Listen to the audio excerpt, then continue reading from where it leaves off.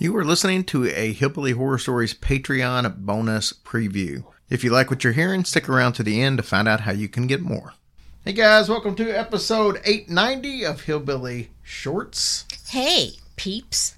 So Tracy, this Sunday's episode is going to be on something we've been talking about doing forever. It didn't quite work out the way I wanted to do it, which is paranormal stories that police officers have run into. Oh, I would love to hear about that. Well, we were trying way back with Andrea Whitney. She had a couple of friends that talked to us back in the day, some sheriffs that were telling us stories, and we had hoped to get like a whole bunch of actual police officers to tell us their encounters.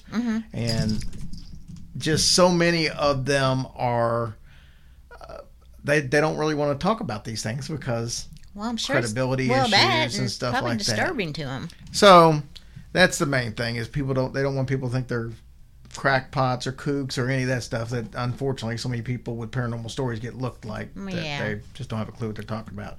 So I did a bunch of research and I found some really good stories on the web, and we're going to talk about those, but that story's already written. But in the meantime, I had a couple of the smaller stories that didn't quite make it into the big story because they were just a little too short, and I thought we would talk about some of those so you guys will get a little preview of what Sunday night show is going to be like. Great. All right. So here's the first story that didn't make it. It's called Cell Number 1 is Empty. I've seen a lot of things in my career, things that would make a citizen doubt my sanity. From being dispatched to chase a UFO to responding to calls of ghosts. But the most unusual thing that happened to me was witnessed by several officers and a dispatcher. One evening, I had brought in a guy for domestic violence, and he was a little bit rowdy. I was joined in booking by my sergeant and another patrolman. I'm in the process of booking Mr. Tough Guy when I glance into cell number 1. There was a guy in there, short haircut, glasses, and a white t-shirt, just staring at us. I ignored him because I didn't want him to bang on the window, demanding a phone call or something. So I finished the booking process and escort Mr. Tough Guy to his cell, walking past cell number 1. The guy in the cell just stood there, never saying a word or moving. We all then leave booking and we go about doing our business. Sometime later, Sergeant asked me to check the paperwork for the prisoners to see if any were ready to be transported to the county jail. I grab the paperwork and go into booking to do a head count. Cell number 1 is empty. I panic and I tell the sergeant, who also panics, and he and I begin to make phone calls to the detectives to see if they had moved the guy or had just released him. They all said that they didn't go into booking at all. I then checked the computer and paperwork again, and the head count was accurate. No one had been placed in cell number 1. Oh. So we go to the dispatch office to check the surveillance video for booking. We rewind the footage to where I can be seen booking my prisoner. We fast forward to the point in the video where we all walk out. As soon as we walk past the door, the guy in number 1 blinks out of existence. We were all freaked out by the occurrence, believe you me. When we tried to transfer the video to DVD and USB drive, the guy in the cell did not appear.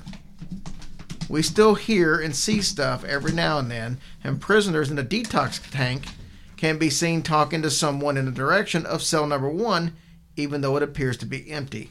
To this day, I'm weary of going into booking alone. And that's from Marco Castillo. Oh, that is very creepy.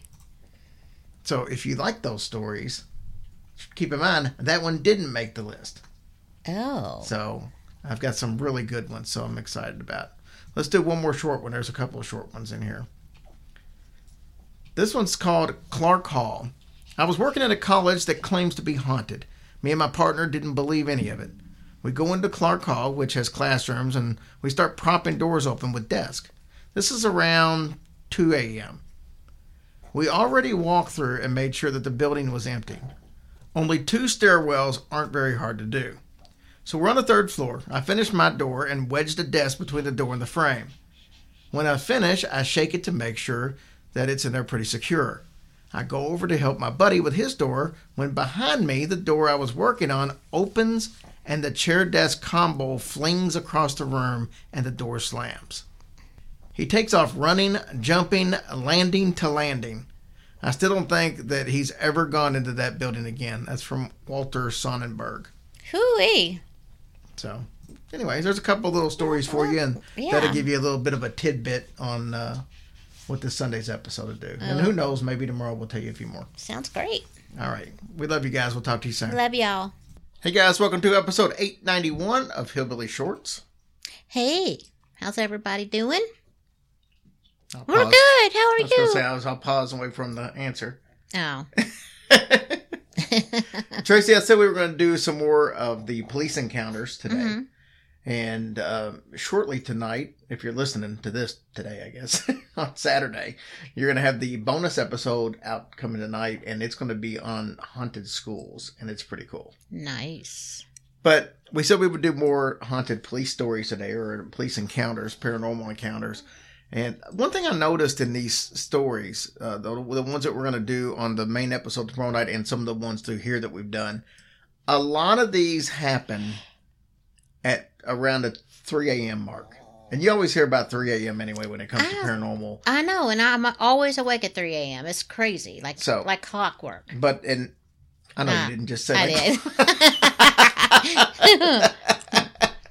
I didn't think you'd notice. But anyway, there's a lot of these stories.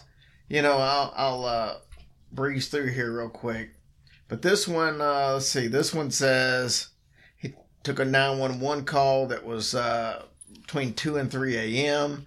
This one says this one happened between 2:30 and 3 a.m., which is, this is one that's on the main episode tomorrow night. This one here says it was between 2 and 3 a.m. This one says it was between 3 and 4 a.m. I mean, it's just, there's a pattern on all these. And, you know. Anyway, so here's one. It's called, this one says, it's by a guy named Josh David. Called to a burglary in progress. It was daytime. The owner was in the kitchen and he heard someone run upstairs to the third floor. It was an old house with wooden stairs. I set up a perimeter around the house, came up with a K9 unit. Just as I gave K9 warning, a perimeter officer saw a hand pull a curtain back on the top floor and relayed the info to me. Thinking surely we would be making an apprehension with K9, I sent my partner in. Long story short, nobody was found. Officer was 100% certain he saw what he saw, and the homeowner was confident he heard running up to 12 steps. Maybe it's a bat. A bat. This one's called All Alone. It's from somebody named Paul Jacobs. I was a sergeant working an overtime graveyard at a now demolished sub. It's police talk for his little substation. Oh. So, I love how the police officers, and I love police officers, obviously, but they always give out the lingo like everybody else is supposed to know what they're saying. So the line was, I was a sergeant working overtime graveyard at a now demolished sub, which basically means I was working the late shift at a police substation. Yeah, well, you know. It was my lunch break. Time to say the whole thing. Right, it was my lunch break, and I heard someone open the door at the other end of the sub, and I heard footsteps. I had the light off in my office because the hall lights more than lit it up. In other words, he was trying to take a nap. He didn't want the bright lights.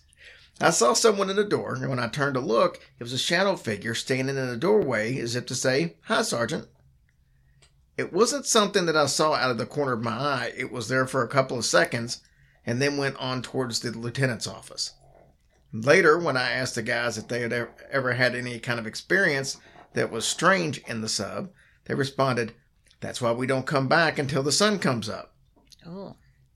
I found out about other experiences that others had had that was very similar to mine. I'm still a skeptic, but I can't explain what I saw. And he probably said, and by the way, guys, thanks a lot for putting me in on that little secret there. Right. This one's from Scott Rowlison. Could be Rollison. I was working at our jail, and while doing my watch tour, I was heading into the medical, and I heard two people having a conversation and thought it was two inmates in the cell talking. I went to the first cell, and no names were on the door, so I didn't look in. I went to the next door, and it had one name on it. I opened the hatch to look in, and there was a guy there. I didn't say anything at first to him, and as I was closing his hatch, he asked me if I could move his neighbors over because he was alone and would like some company. I went over to the previous door and checked in the window just in case someone didn't put a name on the door. I looked in and nobody was in the cell.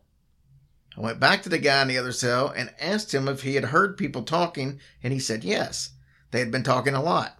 I informed him that there was nobody next door, and I got out of there. So the officer heard people talking, Mm-hmm. and then this guy heard people talking, and there was nobody there. That's messed up. That'll mess with your mind for sure. Yeah, I'm sure it would. All right. Well, that was fun. Mm-hmm. So I can't wait for you guys to hear the rest of these tomorrow night because there's some really good ones in there. Oh, good. And there's so many that I'll probably end up doing a second show somewhere down the line. So. All right. All right, guys. We'll talk to you later. Bye. Hey, guys, if you like what you just heard, we do 6 of those small bonus episodes every single week. We also do 2 full-length bonus episodes every month. We do a listener stories episode and then a story that's just like the ones you would typically hear on the regular feed. If you're interested in supporting us on Patreon, just go to patreon.com and look up Hillbilly Horror Stories, or go to hillbillyhorrorstories.com and there's a direct link right there. Thank you guys so much for what you do for us.